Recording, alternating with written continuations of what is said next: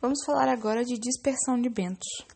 Os principais fatores que atuam sobre a comunidade bentônica da plataforma continental, o mais importante deles é a profundidade, que ela é muito importante para a comunidade bentônica, porque se estiver mais na superfície, pode-se ver mudanças de estações, e assim definir as comunidades.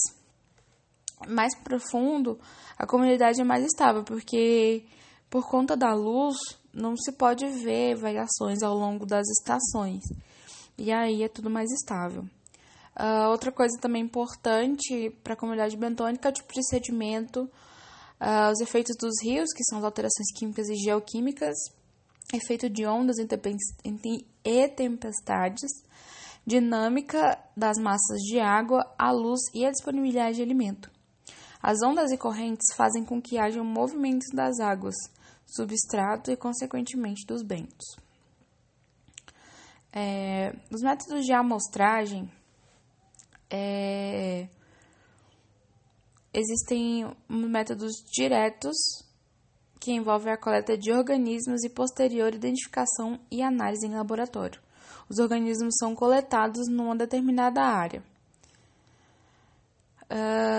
Tem também o método raspagem, que os equipamentos que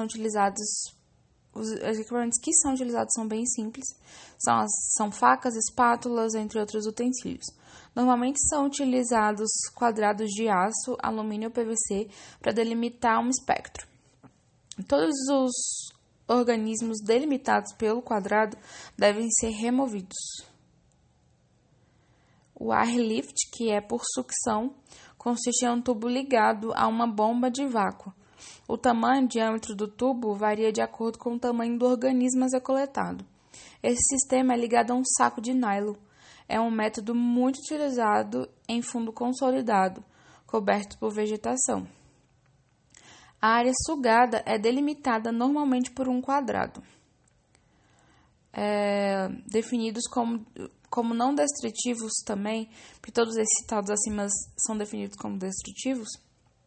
Os que não são destrutivos são as fotografias e o senso visual, por transectos e quadrados.